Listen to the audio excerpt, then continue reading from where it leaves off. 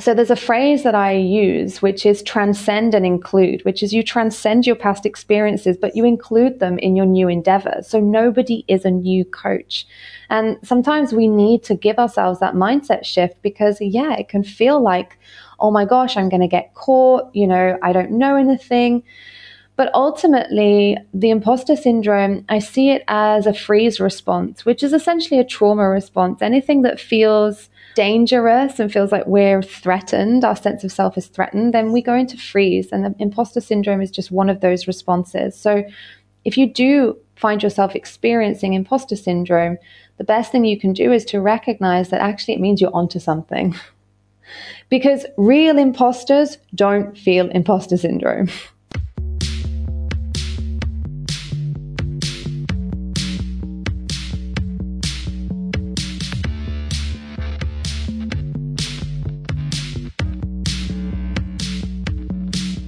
What's up, everybody? Welcome back to In My Non-Expert Opinion. I'm your host, Chelsea Rife, and this podcast covers lifestyle, travel, mindset, manifestation, and entrepreneurship. Today, we have a nice bundle of all of those things because I am sitting down with Dr. Sarah Coxon, who is an author, activist, business mentor for magical women, and she is such an embodiment of feminine leadership. This was an amazing conversation. We talked about social media boundaries, hustle culture, why women feel so small sometimes and why they don't express their gifts and use their voice. I mean, we cover so many bases, and this was truly a genuine conversation. I absolutely loved talking to Sarah because we just covered so many different places, and I can tell that she's an embodiment of her work. I always get inquiries from people that want to be on the podcast that are in this space of coaching or mentorship or whatever the case is. And I can just tell off the bat when they're reaching out to me that they just want to plug all their systems, their books, their course, this and that, which obviously I always allow people to do that. And I want people to share that. But I can tell when people are just going to turn it into a whole pitching podcast versus just having a conversation and knowing that that conversation will help and then lead people to their work.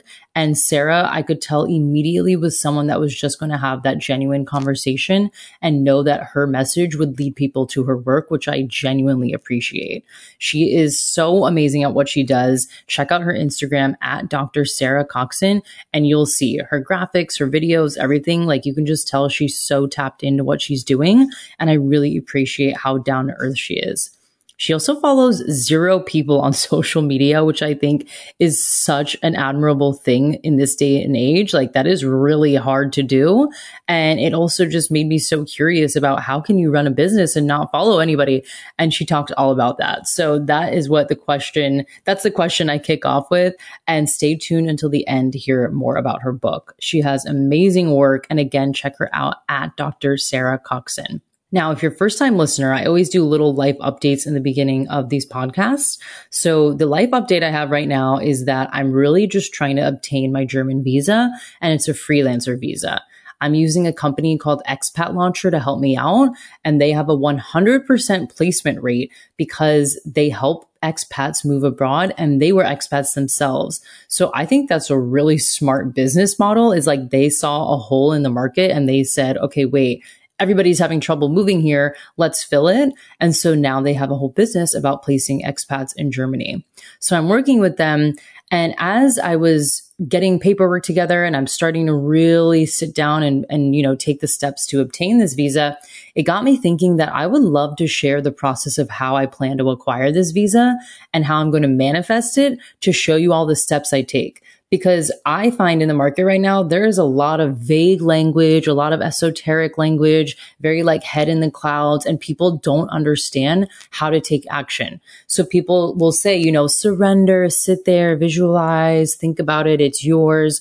And everybody's like, okay, but what's the first step? Or like, I have been thinking about it and nothing's happened. And why is this not happening? And so I realized, well, this visa is actually not going to be that easy to get. It's, I think, going to be a little bit more challenging. I mean, definitely more challenging than my Australian visa.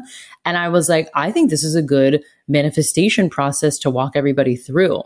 So the first manifestation piece here is that I am choosing a thought that I can align my energy with and focus on.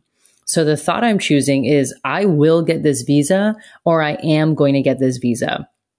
And notice my language. It's not extreme. It's not, I'm going to die when I get this visa. I'm obsessed with getting a visa. It's going to be so hard to get a visa, but I'm going to get it. No, it's just a simple declaration. I am going to get this visa, or I will get this visa. And the reason I choose that language is for a few reasons, actually. The first is that I am commanding my subconscious to believe that it's already true. Your subconscious loves commands. It reacts to commands. I always think of the subconscious as a genie in a bottle that will grant you whatever wish you want, but you have to command it. So if you command it and say, I will get this visa, or I'm going to get this visa, you're making that clear command so it understands it. And the other reason is extreme language is actually coming from a place of desperation or scarcity. So if I say things like, oh, I'm going to die to get this visa, or I can't wait, I'm so obsessed, that really is an undertone of scarcity or desperation. And that's actually triggering my nervous system to react to what if I don't get it? And then that's when that spiral starts of what if I don't get it? What if I have to move out? What if this happens? What if this happens? And then I go down that whole dark hole of what if, what if, what if. So when I choose the I am or I will statements, I'm now living in the energy of certainty. Our brains, our nervous system, everything in our lives depends on certainty, right? If we go get a job, we're certain about the requirements of the job, about what we're getting paid, about where we're working, about who's your boss.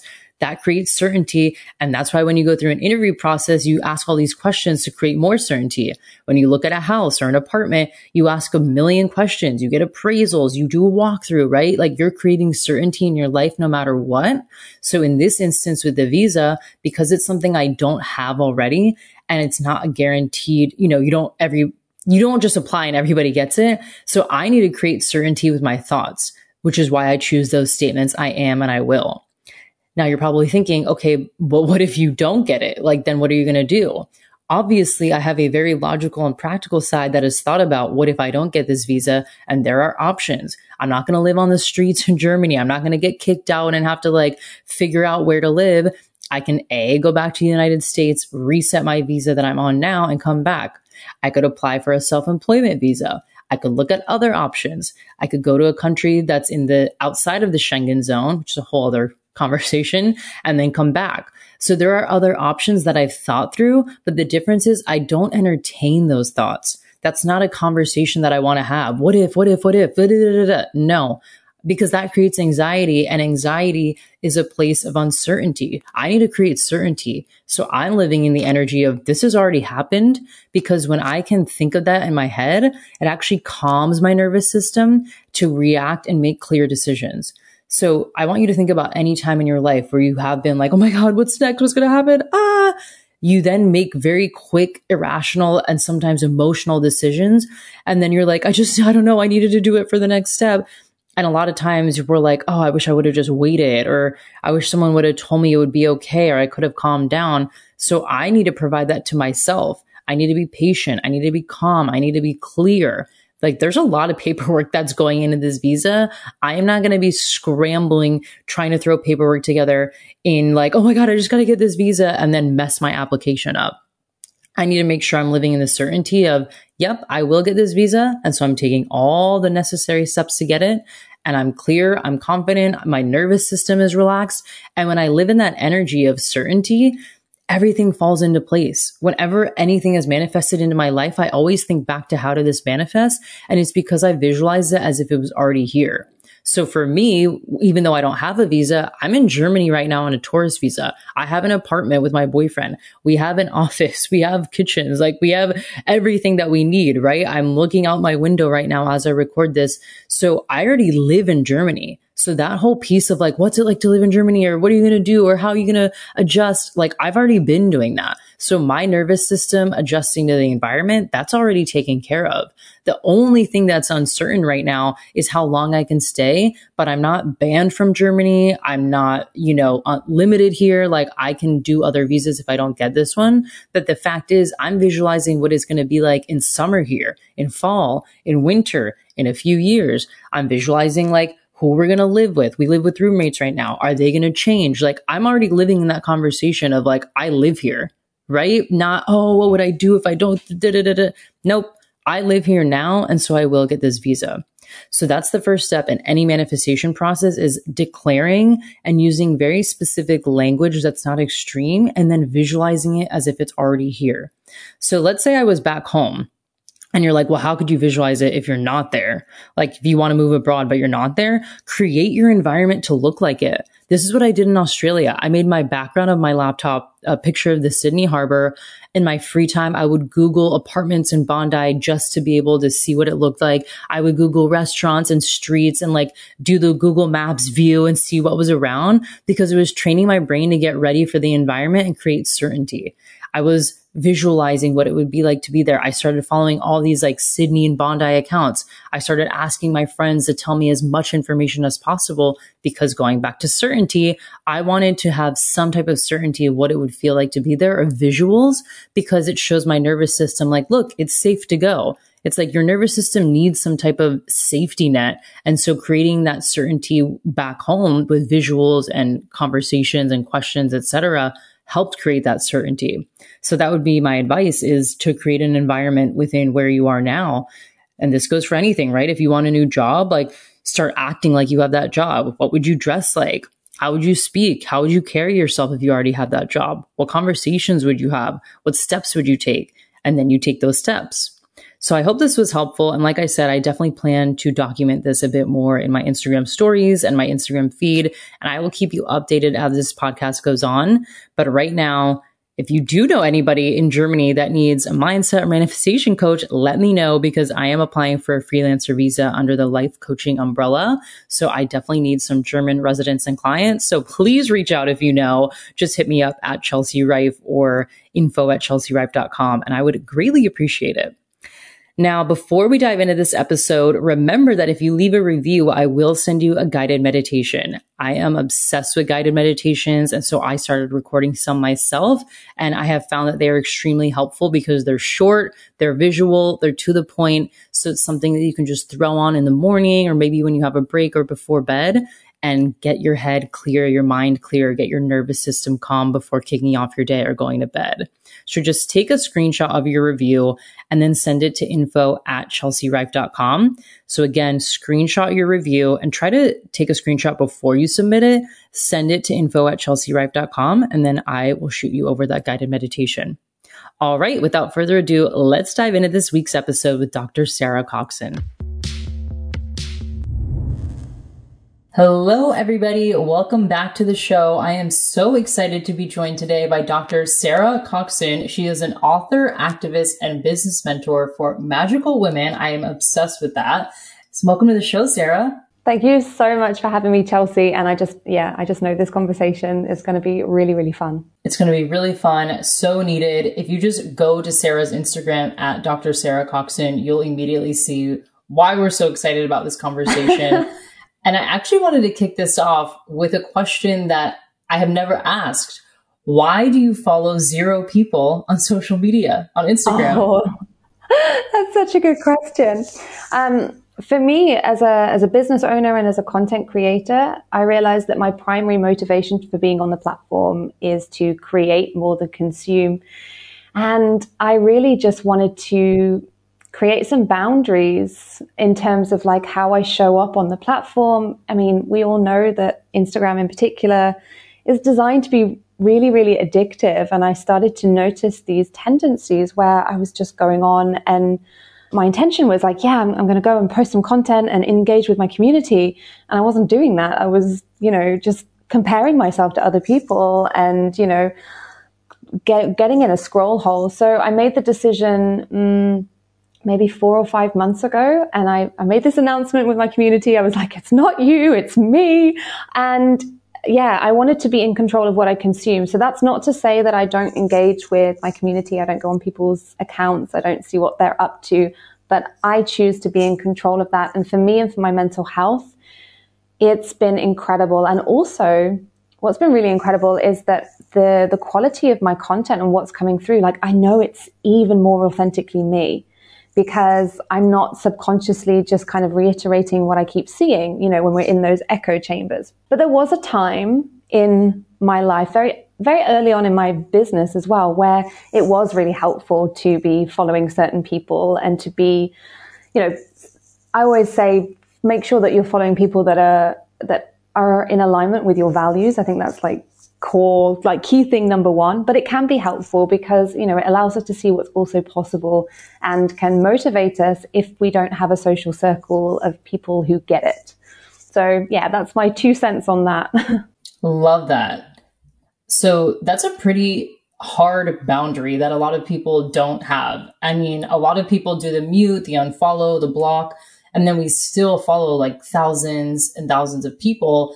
And it's like, I don't even have the capacity to have 2,000 relationships. So why am I following 2,000 people? So I'm curious, like when you made that decision, was it easier than you thought, or were you getting any type of backlash, especially from your community?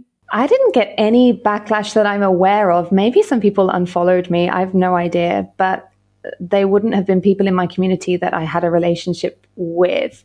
No, there was no external backlash, but I did feel some guilt.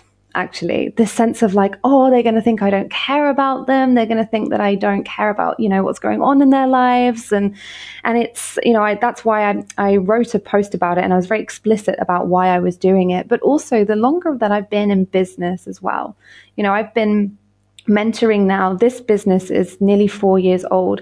So I have a lot of past clients, a lot of people that I care about. And I was kind of going into this thing where I was like, oh, I need to know what they're all up to all of the time because I cared, but I just didn't have capacity for that anymore. So following 0 people has allowed me to let myself off the hook with that. And if they pop into my mind, I will send them a message and be like, oh, hey, I was thinking about you, but I don't have to be, you know, inundated with what's going on all the time. And yeah, I think that as we progress as business owners, like that, yeah, that for me was another key thing. And like you said earlier too, it's not like you can't just go to their page and see what they're up to and catch up. You just didn't want that flooding your feed and your stories. And then, like you said, these apps are designed to keep you addicted. So a lot of people, I deal with this with my clients where they beat themselves up. Like, I don't want to keep going on Instagram. I don't want to wake up and grab my phone. And I'm like, you also have to give yourself some grace. These were designed by geniuses in like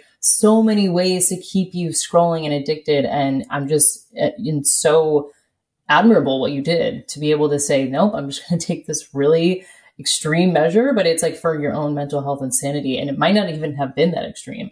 Yeah. And one of the things that I really realized as well is that, you know, towards the middle of last year, particularly when everything kind of happened with the, you know, dreaded pandemic, we were all online so much more. So I just felt so noisy, and it just felt so like everything became digital. And I noticed as well that it was really affecting my mood. I would be like just going about my day and then be like, wow, I feel really like this. I feel really tense. And when I kind of reverse engineered where it came from being on social media too much. So I always kind of say to my clients as well, like, social media is this amazing tool and it's fantastic. I'm so grateful to it. So I don't want to knock it. But at the same time, like, we do have to create boundaries. And for me, one of the best boundaries I've created for my business is not just following 0 people, but also I don't have the app on my phone unless I need to post, and then I delete it. And if I want to respond to messages, I do it on my laptop. So I know that I can just DM people from my laptop, and then it feels a bit more kind of like worky email type thing, as opposed to this like addictive kind of, yeah, this like automatic gesture to just reach for my phone when I'm bored. It's so addictive. I've been catching myself more and more. I mean, we're in lockdown in Germany, and so it's hard to like be hopeful about going to a restaurant or a bar or anything because we're just inside. And so I've been working a bit more than usual. And even last night, my boyfriend and I were watching Netflix, and I kept finding myself wanting to like grab my phone and respond to DMs. And it's 9 p.m. and we're like deep into this show. And I was like, I don't know why. It's an urge that I feel like I have to answer, to the point where he was like, do you want me to pause the show? Like, what's going on? I'm like, this is a bad habit I have to break.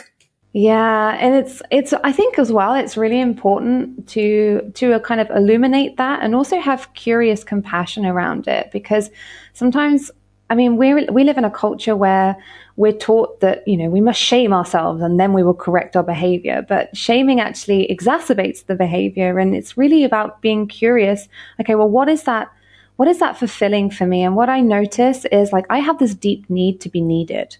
Like, it's this deep thing within me. So when I'm getting messages from my community or people wanting to work with me, or people just saying, hey, I loved your podcast, or I love this post, or whatever, I'm getting this dopamine hit. It's like this sense of like, oh, I'm needed. And then, if that's not happening, then there can be that kind of almost like lull, or that sense of like, oh, I need to go and make that happen again because it's your next hit.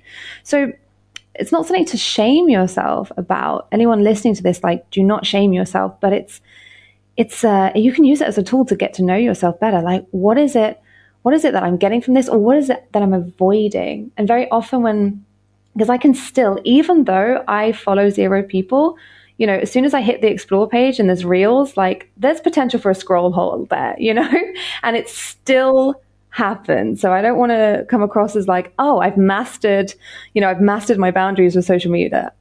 They're better than they were, but they're not perfect. But when I find myself in those scroll holes, then it's like, okay, what am I avoiding? And actually, when I go back within, it's probably some uncomfortable emotion that I didn't even realize was there. And it's just asking for me to feel it. And I've wanted to avoid it because that's what we've learned. We've learned to avoid. It's such a good point about not shaming yourself and actually just using it to shine a flashlight on like, what's the deeper issue? Because to your point, for me, grabbing my phone in the middle of the Netflix show was an insecurity that if I didn't get back to this client in time, that I would like lose the sale, or she wouldn't want to work with me, or she didn't think I was of high value. And it's like, that's logically silly. Like, of course I could answer her tomorrow during work hours and not in the middle of the night, but it goes deeper than that. Like, well, why am I seeking external validation? Where did I get the story that I have to answer someone within 30 minutes? And it's like, oh, those are the questions I can focus on, versus, to your point, beating yourself up, being like, oh, I'm so bad with my phone and social media. So that's so important that you highlighted that.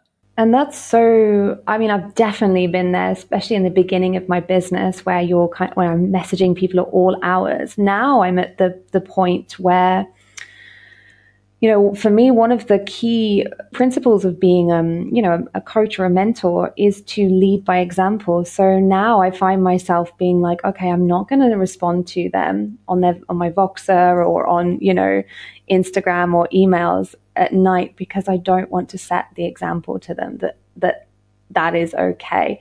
But it took me a while to move into that.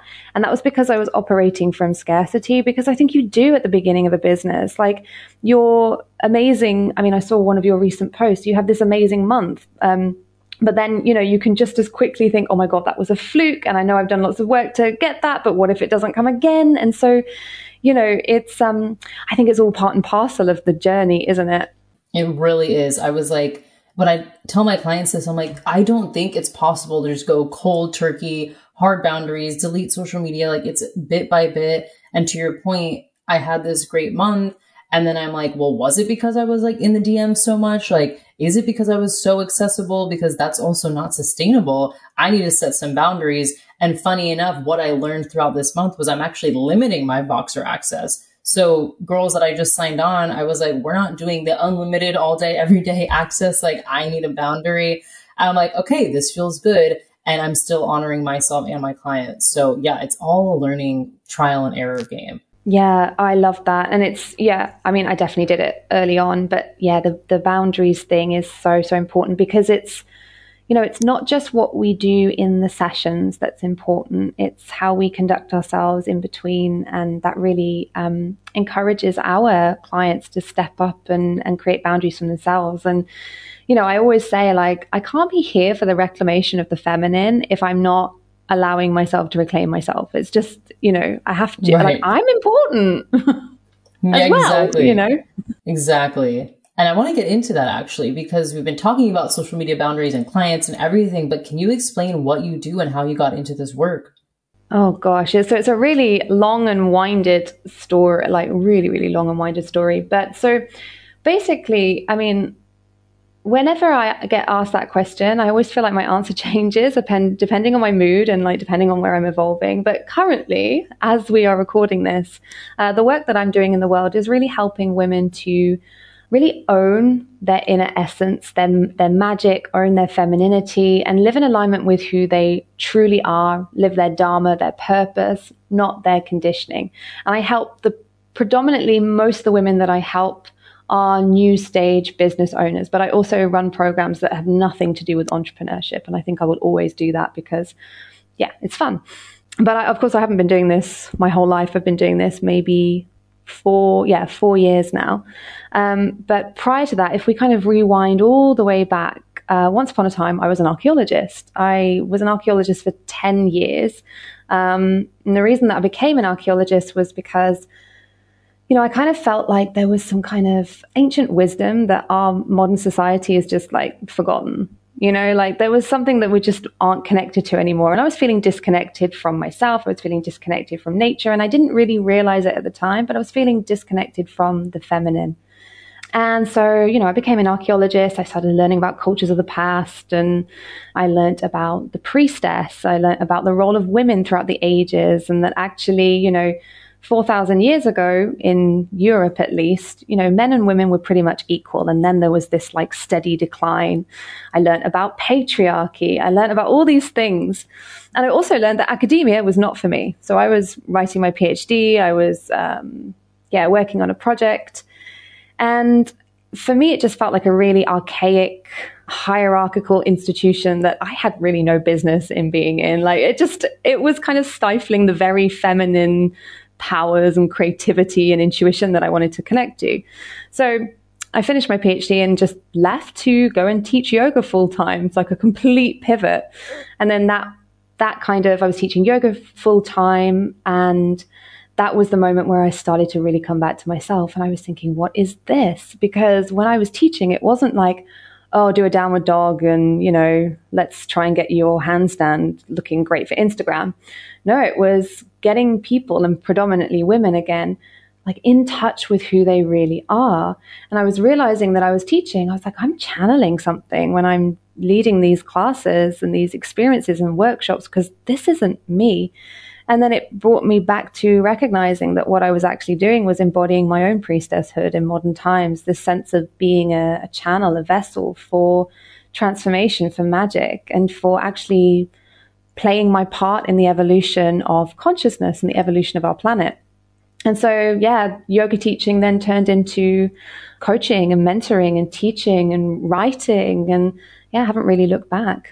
It's so funny. I feel like yoga training is like the gateway drug into this whole world, because same for me. I left corporate America, did my training in Bali, and I could tell I was bringing my corporate Americanness into the Bali Yoga Center. Like I remember being like, why don't they have a formal check-in process? And like, why don't they do like the deposits online? Like so in the corporate American mindset. And I remember a girl there, God bless her, she was like, we're in Bali doing yoga training. Like this is not the place for like tech, laptop stuff. And I saw myself softening throughout each week. Like I put my Apple Watch away. I left my phone in my room. I like really was journaling in our breaks. And I was like, this is not, to your point, this is not me. Like I'm a worker. I'm from America, we work hard and all these things. And then by the end of the retreat, it wasn't a retreat, it was a training. It was very intense. I was like, who am I? Like all these layers were opened up and so many new ways of thinking. And I did kirtan and like, I don't even know, all these healings. And I was like, what is happening? And then that ultimately opened the door to, like you said, you kind of start exploring, well, what feels good? What do I want to lean into? And then more healing modalities to eventually, that was like my whole path the last year and a half, was like really awakening that spiritual side of myself and that feminine essence. And it's like, it all started with the yoga training. It's like, I hear everybody, it starts with that.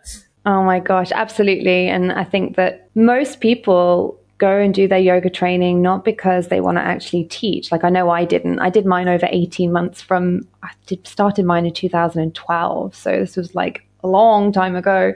But it was just because again, there was this sense of like, there's something I want to connect to. And I didn't really realize. And now I'm like, I just wanted to connect to myself. Like, I just want to know who I am before the world told me who I should be. Oh, it's so true. So true. And so many layers get uncovered, and it's scary and vulnerable when you're doing something that you've never done before. But it's like, to your point, I'm actually deconditioning what I've learned. Like, this is who I really, really am. Yeah, that's exactly it. And I think I'm seeing more and more of that now. And I think that, things like COVID as well are, although they have a very dark side, they also are being a fantastic mirror to many of us. Like, oh, the life that I was living before is not actually in alignment with who I truly am. And it's time to actually go within and discover, like, what is it? Who am I underneath all of this? And what am I here to contribute? Absolutely. You mentioned a word, priestess, and like priestesshood. This is a word I'm still new to. And I know my listeners, I'm thinking of literally a priest in a church with the gown and everything. And then a priestess with, a hat, and she's in church giving sermons. I imagine that's not what you're talking about. So can you let us know what priestesshood is? Yeah. So, I mean, the way that I define priestesshood is, and I'm talking particularly modern priestesshood. Priestesshood is actually an energy, but it's also an archetype. So many of you will be aware that Carl Jung coined all these different archetypes. These are blueprints of consciousness that exist within us, and we can kind of access at any type. And Carl Jung probably would have called the priestess the magician, the one that's able to kind of create magic. I like to see her as a vessel of the divine. And I actually believe that we're all vessels of the divine. We're all here to contribute and to, play our part in the evolution of this beautiful planet and, the evolution of consciousness. So I say that priestesshood is like an energy. It's like if you felt the need to, create or speak or teach or share your truth or make art or, stand up for justice. Like, this is the energy of the priestess. This is the understanding that actually, we're born into this world and we can share our innate gifts and talents to leave our imprint and our legacy, not in a kind of egoic way, or I'm going to build an empire and blah, blah, blah, but in a really grounded, rooted way of actually my life has meaning. So that's the energy of the priestess. And throughout ancient history, particularly in Europe, we can see that the priestess, so like I said before, men and women were living in relatively equal, they were relatively equal in society. But then what happened about 4,000 years ago is that you start to see that that women, and presumably those that identified as women, were starting to be treated as second-class citizens. And also feminine energy, feminine traits, feminine approaches were also starting to be devalued. And you can kind of see this decline throughout the centuries. So priestesshood, as women becoming more second-class citizens, priestesshood was a way for a woman to not be a second-class citizen. So you had priestesses in Rome known as the Vestal Virgins. You had a priestess known as the Pythia in ancient Greece. And these were arguably very, very powerful women because what they said, their wisdom, they were seen to be, channels to Apollo, channels to Vesta. Actually, you would have like military people and emperors listening to what they had to say and acting on their advice. So they were arguably very, very powerful, and they had more status than they had more status than women. So I kind of see that in ancient world, priestesshood, as they're keeping the fire of Rome burning, this was a way for them this was a portal for their status and their elevation of self. And it's the same in the modern day, just different. Like, we can reclaim our feminine power and our divine purpose through identifying and working with the energies of the priestess. Love that. I love the archetypes. My good friend, Jenna Miller, who ended up being one of my feminine embodiment mentors, would always talk about the archetypes. And I was always so confused. I was like, I don't get it. Am I supposed to just be one of them? Do I have to pick one and like just focus on it? And she was like, no. It's like dancing with the energy. Like, you can be 4 of them throughout the different times of the day. Like, it's just dancing with what energies these archetypes are. And so the priestess and the priestesshood that you're talking about makes so much sense. It's tapping into that feminine, what you were talking about too, with women and feminine energy being more treated as like second class. It reminds me of a book I'm reading right now called Do Less by Kate Northrup. Have you heard of it? Yes, I haven't read it, but I've heard of it. Oh, it's so good. It's about like cycle tracking and tracking the moon. And it was saying like, historically, people are like, women are crazy and so unpredictable and da-da-da. And it's like, actually our cycles are very predictable. The moon is predictable. There's moon phases, women have phases. And so she made such a good point that, and she reframed that whole conversation of like, women are unpredictable and crazy. It's like, actually, no, we're not. We're very creative and energetic, and we have very predictable cycles. And we can, if we know our cycles, we can work with our energy. And it really made me think of how many people feel crazy when it's like, you're not crazy. Like, you have superpowers with your cycle. It got me so fired up about the cycle and the moon and everything. And this conversation reminded me of that. And it's so true. And, I think, because I'm kind of a bigger picture person as well. So I like to always look at the bigger picture. And you can see that actually the kind of devaluation of not just women, but feminine traits and feminine approaches and feminine energy, you can see it seeping within all areas of society. And even with, let's say, climate change. The fact that climate change even exists is because we have, and now it's changing, thank goodness, but we had, prior to this point and still, devalued Mother Nature and not ridden her cycles and not allowed ourselves to live in harmony with her and her cycles. We, egoically and arrogantly have said, no, we are separate from her. And we've kind of gone in a linear way. And that means that this linearity as well is what creates burnout for so many people, men, women, all genders. And, it's also this linearity that has created such unsustainability in our world. This idea that the world isn't a finite resource. It is. So our reclamation as a species lies in aligning ourselves back with the feminine and bringing the masculine, the healthy masculine, the healthy feminine into balance. 100%. I love this conversation. And to your point about like the feminine traits and all these things that people, you can tell, we were just talking about this, is becoming more apparent. I feel like people are starting to reclaim their femininity and their power. And even with like dressing up, like I know no one can see our videos right now, but like I'm wearing red lipstick and hoops. And this I wouldn't have done a year ago. I've been like, that's too much. She's going to think I'm like too loud. We're on a podcast interview. Like, who cares? And it's like, thank you. Look really hot. I wanted to look cute today. And so I'm dressing cute, but it brought up this whole weird internal dialogue of like, oh, am I trying to show off? And is this like too much? And I'm like, where is this even coming from? Like, why would I think that? Like, why is it bad for me to want to express my traits, inner and outer, in certain ways? And I'm curious your opinion of like, why do we feel so afraid to be seen and express ourselves? So, I mean, really, over the millennia, we have been traumatized by it. We've been traumatized by being persecuted for our femininity. I call it, not in particular in relation to what you were just talking about, but in general, there are so many women that I work with who are terrified of owning their spirituality publicly. I call this coming out of the spiritual closet. And I say, like, that's not yours. That's been given to you. That fear is probably, for sure, it's ancestral, because we know now that trauma can be passed from generation to generation. And, also we live in a culture where women are still witch hunted for sharing their truth, especially when it's inconvenient, especially when it's unconventional.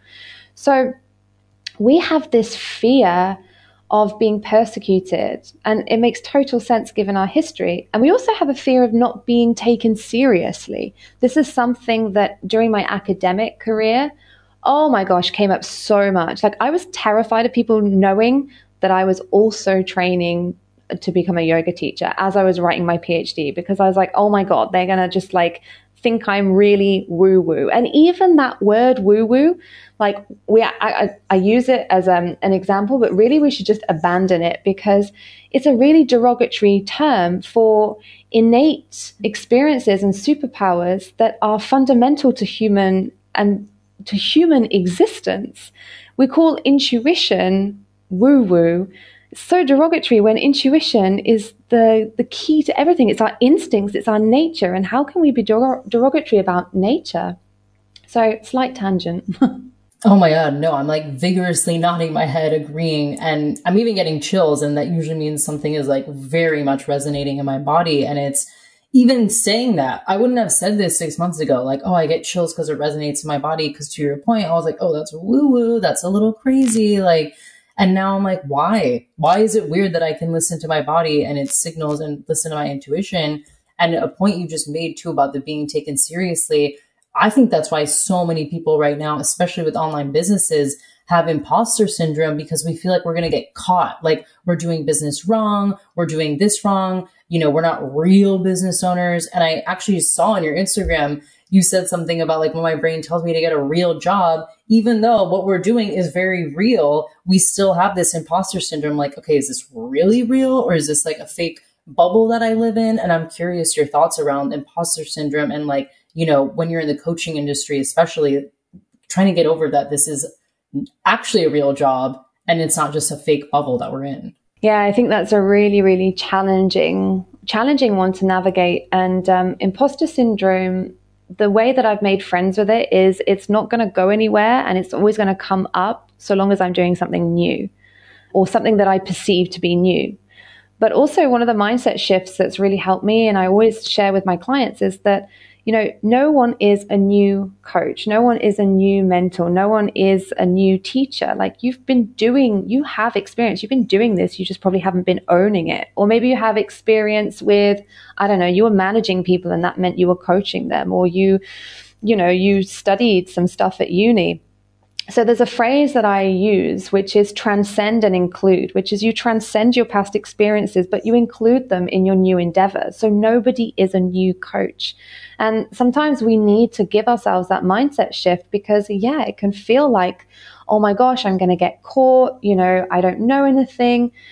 But ultimately, the imposter syndrome, I see it as a freeze response, which is essentially a trauma response. Anything that feels dangerous and feels like we're threatened, our sense of self is threatened, then we go into freeze. And the imposter syndrome is just one of those responses. So if you do find yourself experiencing imposter syndrome, the best thing you can do is to recognize that actually it means you're onto something. Because real imposters don't feel imposter syndrome. So true. And I actually read this story about Barbara Corcoran, the Shark Tank lady who sold her real estate business for like $60 million, some crazy number.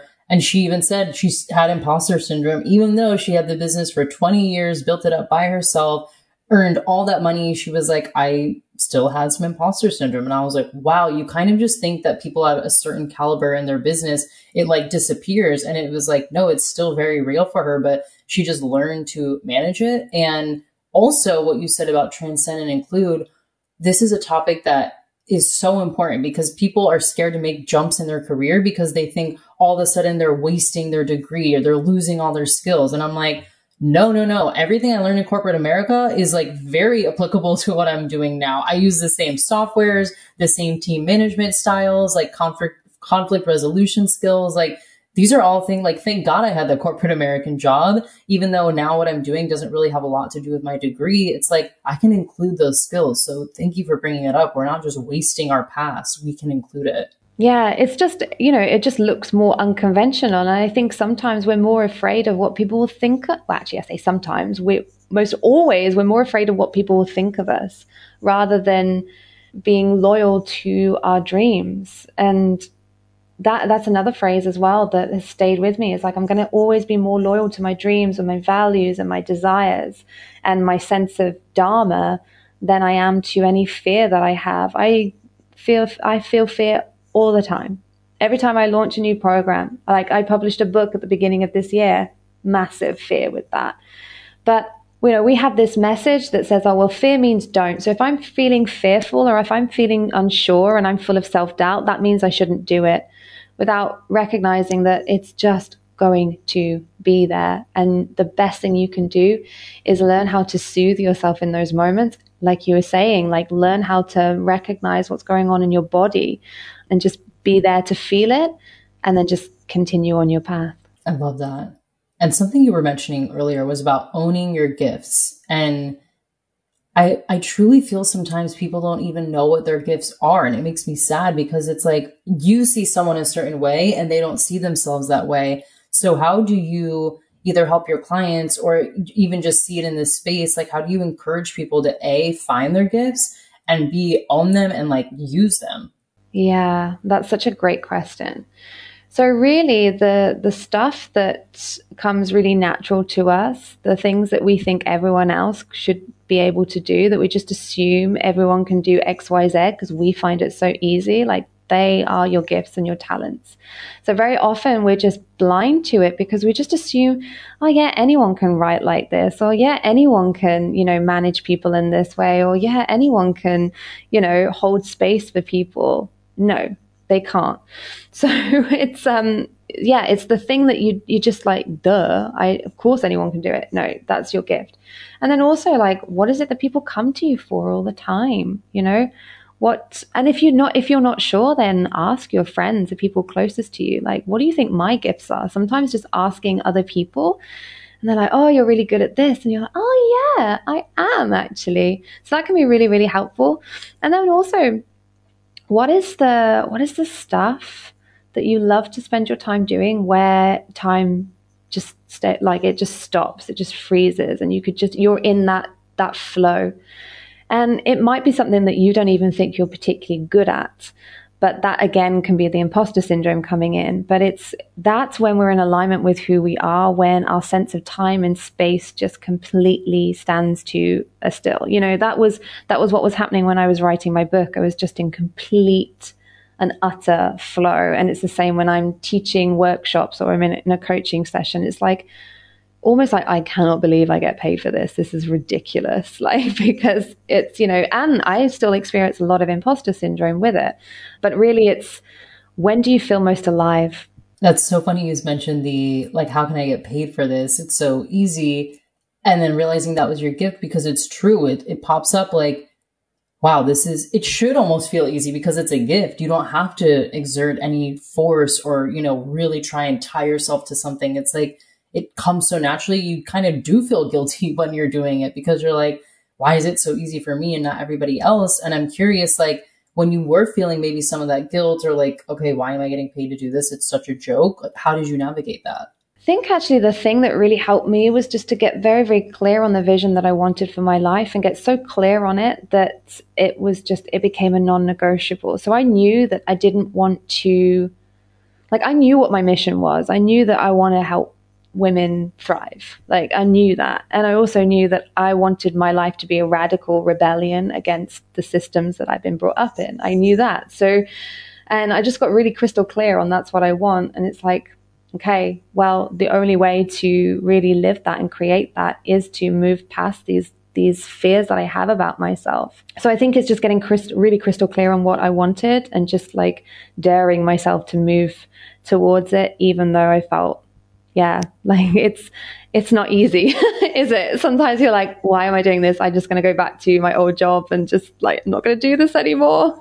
Yeah, I think it comes up too, because sometimes when something comes so easy, I think the guilt is that if it's easy for me, then it must be hard for someone else. And we don't want it to feel hard for other people. So we somehow make up this story that if I'm doing it so easy and effortlessly, someone else has to suffer. Like, that's something that I think comes up, and it's not true. And I think sometimes thinking of the alternate, like, okay, what's the alternate? I need to go suffer too. And then I can't use my gifts. And then we're going to suffer even more.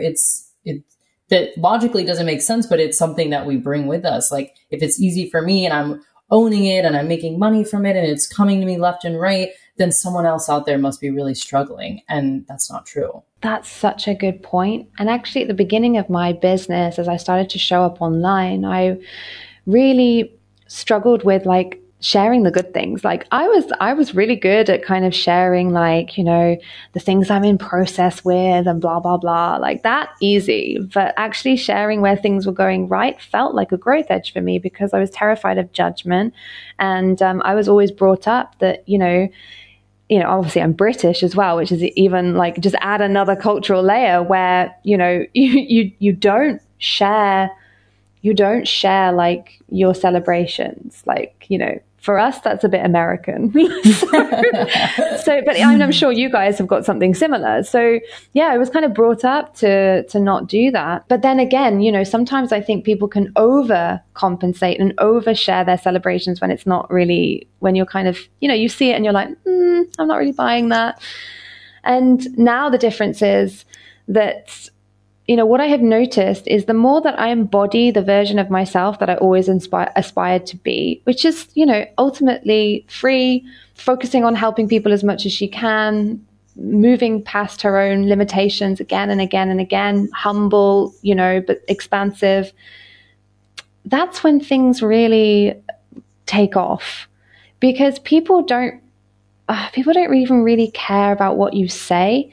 It's about how you make them feel whilst you're saying it. And that's all at the level of embodiment. So basically what I'm saying is, like, you get to be yourself, you get to be happy, and you get to own what you want for life, and you get to share that you're moving towards it. And because actually you'll end up inspiring way more people. And, it's rather than flip the question, what if they judge me? What if I inspire them? Because that's what we're here for. We want to help people. You are not helping anyone by playing small. And I don't want to say playing small as in like to shame you, because I think there's a lot of that in the online space. It's like, you're playing small, you need to play bigger.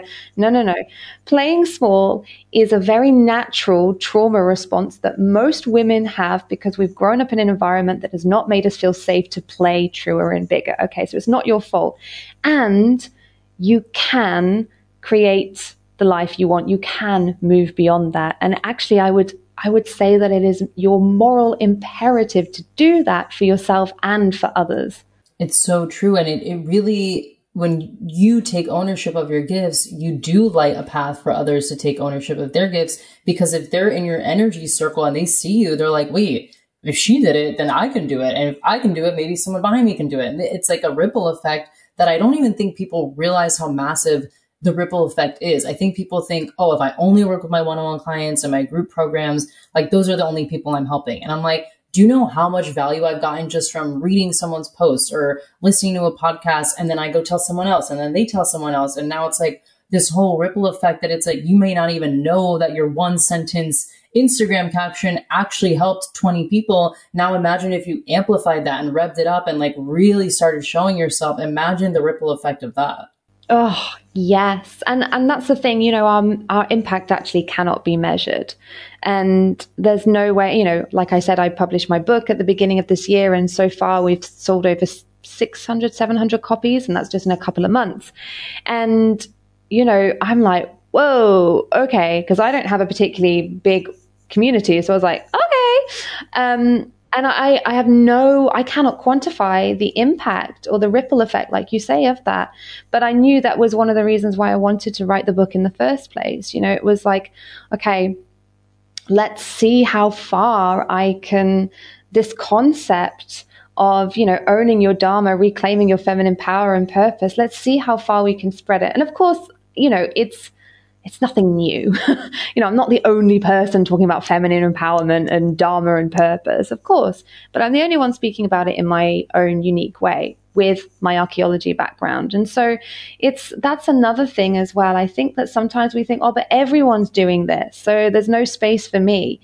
And that's just not true. You don't have to try and reinvent the wheel, and you don't even need to try and be unique. You are unique. So everything that's going to come through you as this unique vessel, priestess that you are, it's going to be unique. So you don't need to try and be anything. You just get to be yourself and share what you desire. 1,000,000,000% agree. It is so, so true. I mean, it's like, I think of it this way too, is to your point, people think, oh, well, I can't be a business coach because there's already business coaches. Think of restaurants. That's like an Italian restaurant being like, I can't open up down the block because there's another Italian restaurant down the block. It's like, well, no, one is known for their meatballs. One is known for their owners and they love the energy. One is known for the vibe and catering to young people. One is known for their wine. You don't say like, wow, Joe's Meatballs opened. I don't know what Tony's, subs is doing down there. You're like, cool, there's 2 Italian restaurants to choose from. I might go to one day for the meatballs and the other one for the pasta.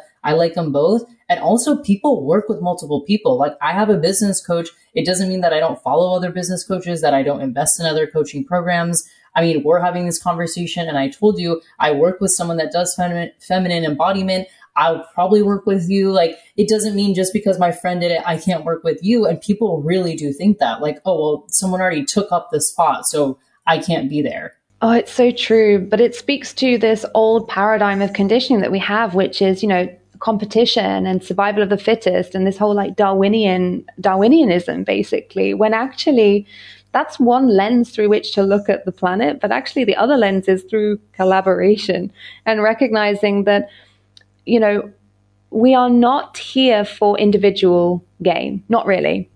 We're here for collective reclamation. We're here for collective reclamation. That's what collaboration is. And so when we look at things through the eyes of individualism, we start to go, okay, well, either we become really grandiose and we think we're amazing and we're like the best bee's knees and, you know, and everything is about us as well and getting as much as we can for us. Or we start to think, well, I have to be like that. And if I'm not, then if I'm not completely unique and completely special, then there's no point. But through the lens of collectivism, which is what priestesshood really encourages us to work with, this idea that, yeah, there's a reason why there are so many coaches coming out now. There are a reason why there are so many people talking about climate change and sustainability and stuff like that. It's because this is a collective movement. This is a collective elevation of consciousness. And one person cannot do it alone. We have to do it together. And also, my business and the businesses of my clients like explodes once, like it's like for me, it's exploded since I was like, collaboration is the key.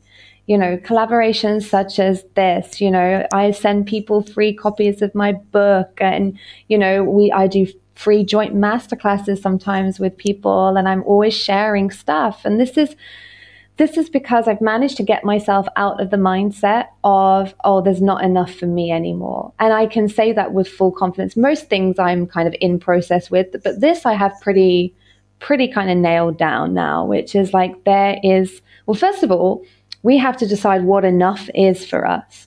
So for me, especially as a business coach, it can get quite noisy in the online space and you start seeing what everyone else is doing and you think, oh shit, should I be going for that? Should I be doing this? Oh God, well, what I have is not enough then. Oh.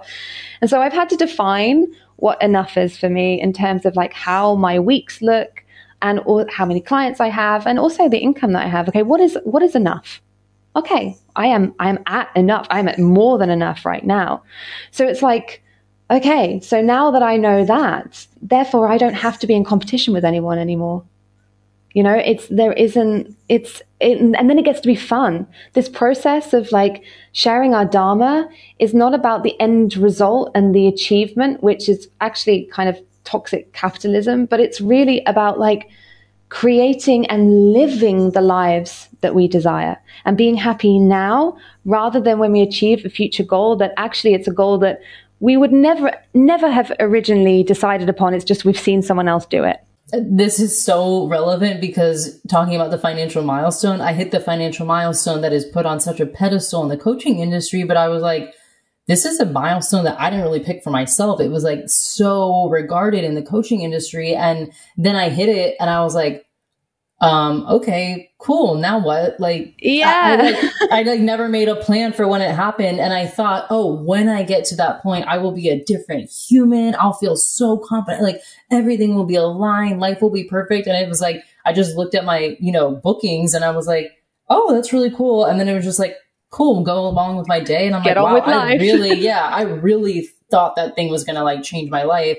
And my life is still the same. I just have a bit more money in my bank account, which means I can help more people. I can do more free things now. I can do more collaborations. I can pay people, which is like a whole different conversation with money. But I love what you said. Instead of looking at anybody in a comparison way, looking at it as like, how can I collaborate with that person? Like, oh my gosh, could we do a podcast? Could she do a joint masterclass with me? And that inspires me versus like, oh, well, she's already at the top and I'm not. It's like, no, why don't you try to like integrate with her energy and you guys can collaborate and create something beautiful. And again, pave the way for more people to do the same thing.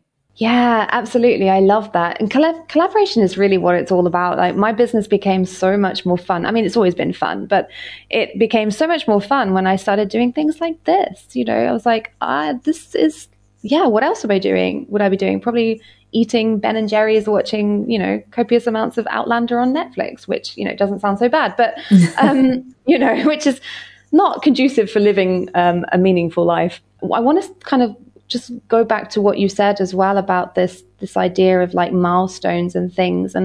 And yeah, there's specific milestones for business coaches, but this really applies to everybody, because I thought when I had a PhD and I could call myself doctor, I was like, then I'm going to be somebody, then I won't feel like such a fraud.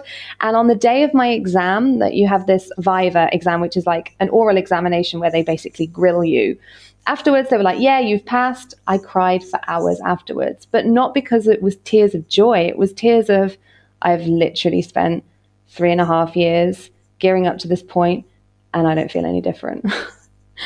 I don't feel any different. And then the same thing happened in my business. You know, I hit the annual milestone last year that all business coaches are supposed to hit. And I hit it, and I was like, oh, okay.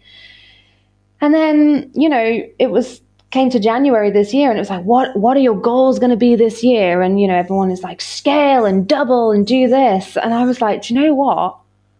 I don't even care if I make the same amount this year. I want to make sure that my lifestyle is in alignment with who I am, and it's not just this achievement. But yeah, I remember a few people being like, oh, well, if you don't want to build your empire. And I was like, are you shaming me for not wanting to build an empire? What's going on here?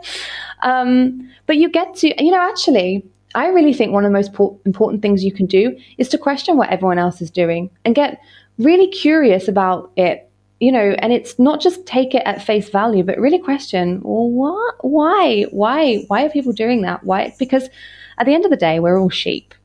And sometimes we need the black sheep to, you know, to forge a new way.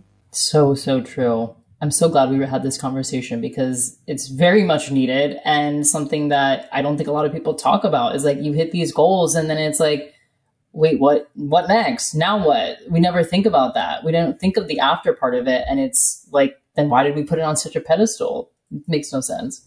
I would love for you to tell us about your book. I want to know everything about it. Where can people find it? Tell us all about it. Oh, thank you. So the book is called The Way of the Priestess, A Reclamation of Feminine Power and Divine Purpose. And really, it's a call to arms, and it's a memoir, and it's for any woman that feels kind of a little bit stifled, a little bit stuck, who feels like she's not really living in a life that's in alignment with her, and she knows she's here to contribute more and move past some of her blocks and limitations and really live a life of meaning and fulfillment and freedom. So I share a lot of my own story, and I also share like a lot of really quite profound mindset shifts and also practices as well. And there are some contemplative prompts in there just to kind of take you on this journey of really, connecting to your own sense of priestesshood. And I've gotten so much amazing feedback as well. I'm sure there are some people who hated it, but they haven't told me that. But for the most part, I've had some really, really nice feedback, and you can find it Barnes & Noble, you can find it Waterstones, Amazon, pretty much anywhere where books are sold online. And yeah, if you do read it, please send me a message and let me know, because I really, really love to know your thoughts. I love that. And how can people work with you if they want to work either one-on-one or take one of your courses? So the best way to contact me is through Instagram. So you can find me at Dr. Sarah Coxon. You can send me a message and just let me know what really resonated. I do all sorts of things. I'm really excited. I'm launching my first membership at the end of this month called Thrive. So this is a beautiful, low-cost, high-touch membership for women who want to master the energetics of feminine leadership and regenerative living. All the concepts that we've been speaking about are really in that membership. But yeah, if you want to discuss ways in which I can help you, or just even say hello, then just send me a message and we'll chat. Amazing. And I want to end with one final question that I ask all my guests. This podcast is called In My Non-Expert Opinion. So clearly you're an expert in feminine leadership, business mentoring, etc. But what are you not an expert in that you wish you were? Oh, two things spring to mind. So the first is Portuguese. I'm living in Portugal at the moment, and I've just in the past few months started learning Portuguese. I'm doing it every day, but oh my God, I suck. So I wish I was an expert in Portuguese. And also permaculture. I've started really getting into permaculture in the past 6 months. I would love to be an expert in permaculture. I don't even know what that is. It's like an agricultural practice that moves away from monoculture. Yeah, it's like regenerative stuff. It's really cool. I literally just bought my first plants ever in my adult life last weekend. So I'm like, yeah, Yay! This is the word agriculture, plants. It's like brand new to me, all these things. So I love that. And just so you know, I'm learning German and I feel the same. German is a very tough language to learn. And I'm like, I don't know how I'm going to do it, but I love that we're both learning new languages. It's hard. Well, when you're kind of native English as well, I mean, we haven't really had to learn any languages. So now and even here in the Algarve, you know, everyone speaks English, but I'm forcing myself to do it actually because I do love the language. And second, you know, we've just bought a house here. It's a sign of respect, but my brain is not on board. Neither is mine. My brain is like, it literally crossfires every time I have a lesson. I'm like, okay, we're just going to keep the basics. Thank you, hello, ordering, and that's it. Yeah, I'm just going to be polite. Yes, exactly. Well, I absolutely loved this conversation. So many wisdom nuggets in here. I hope everybody loved it just as much. And thank you so much, Sarah, for coming on the show. Thank you so much, Chelsea. It's been amazing. Wow, I had such an amazing time talking to Sarah, and I really hope you all felt that and felt the energy between us, because she really is such a genuine, kind soul, so down to earth and so embodied in what she's discussing. You don't know how many coaches and mentors and people online that reach out or want to connect, and I can just read their energy and I'm like, I don't want to interview them because it just feels like a ploy to market themselves. And we're going to talk about all the systems that they use. And it's going to turn into a whole like course rundown on the podcast. And with Sarah, I never felt that. I felt like she genuinely wanted to have this conversation to help people. And her book is just a piece of work that can also be a tool for you to tap into to help yourself. So this conversation was so valuable, and I really hope you all felt the same. Make sure you follow her at Dr. Sarah Coxon. Go check out her work and definitely check out her book. I am getting a copy myself. I cannot wait to read it. And you all know where to find me at Chelsea Rife, at Non-Expert Opinion Pod. My websites are both the same as the handles. And remember, if you leave a review, I will send you a guided meditation. Meditations are one of my favorite things to do and guide people through, because I know how annoying meditation can be when you're sitting there and you're like, oh, I have things to do. I need my checklist. I need to do this. And I try to make my meditations very visual, that are very quick, like 5 to 7 minutes. So you can just play it, listen to my voice, and have some clarity throughout your day. So I absolutely love doing them, and I would love to send you one. Just send me a screenshot of your review to info@chelsearife.com, and I will send you that guided meditation. All right, everyone, I will see you next week.